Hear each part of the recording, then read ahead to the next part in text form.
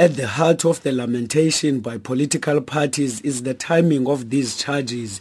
Just few weeks ahead of the so-called mini-budget speech by Gordhan on the 26th of this month, this modus operandi is similar to the one when the NPA began questioning Gordhan about the so-called rock unit at SARS. Just before his annual budget speech early this year, UDM had been consistent at calling for Gordhan to submit himself before the law regardless of his strong view about the investigation.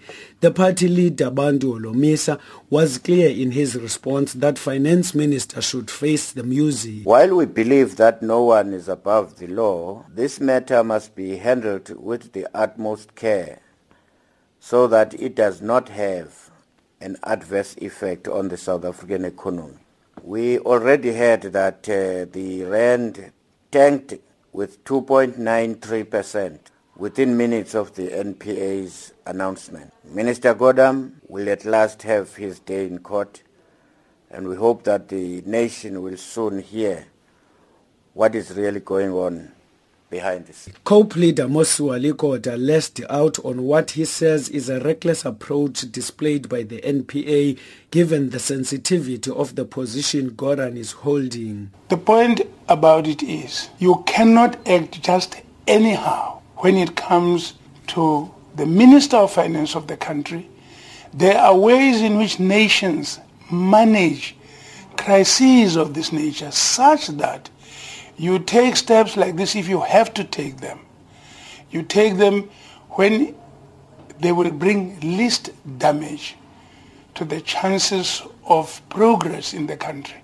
I think this is, as I say, had no sensitivity and no understanding of the gravity of recklessness of this nature. David Maynard from the DA, he attributed the issuing of the charges to the speech made by the Deputy President Cyril Ramaphosa that government is at war with itself. Well, I think the news that the Minister of Finance is going to be charged with fraud and theft is a disaster for the economy. The rand has already plummeted and a sovereign ratings downgrade is much more likely now in South Africa.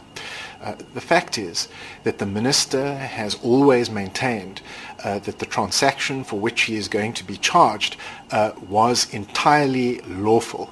And we believe that we must now trust the courts to determine whether there is any merit to these charges. ACDP senior MP Steve Swartz says while it is true that no one can be above the law, but it does not look like it is coincidental that every time Gordhan is about to deliver his important budget speech, the NPA start to undermine him. However, we are concerned about the timing of this impending prosecution, given that Minister Pravin Gordhan needs to deliver his medium-term budget on 26th of October this year. And you will remember that in February, when he delivered his budget then, there was news of an imminent arrest, and of course this tended to undermine his budget. So we are also concerned about that, and of course the impact that this has on our economy. FF Plus leader Peter Mulder says this is another own goal scored by government in allowing this move by the NPA to pass. I get the impression that the government are pleading with the rating agencies to downgrade us. They really don't make it easy.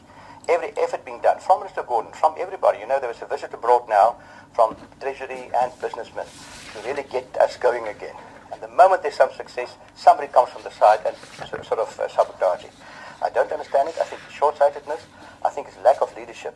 Naren Singh of the IFP says NPA seems to be selective in its purported pursuit for justice. We think that it's quite a strange coincidence that 2 weeks before the MTBPS, these charges have been preferred. The same thing happened before the annual budget that was presented. But having said that, nobody is above the law.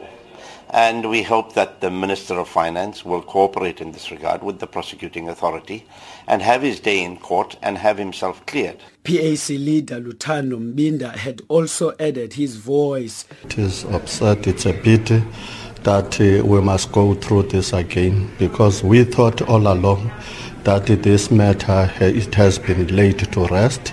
But I think it's just a problem of the internal political wrangles within the ruling party that is causing this. They are just gunning for him, and it's something that cannot be tolerated. As you know, that it will definitely affect the economy. The ANC also urged the minister to cooperate with the NPA. EFF declined to comment by saying it will announce on this matter before the end of this week. Abongwe Kobokane, SABC News, Parliament.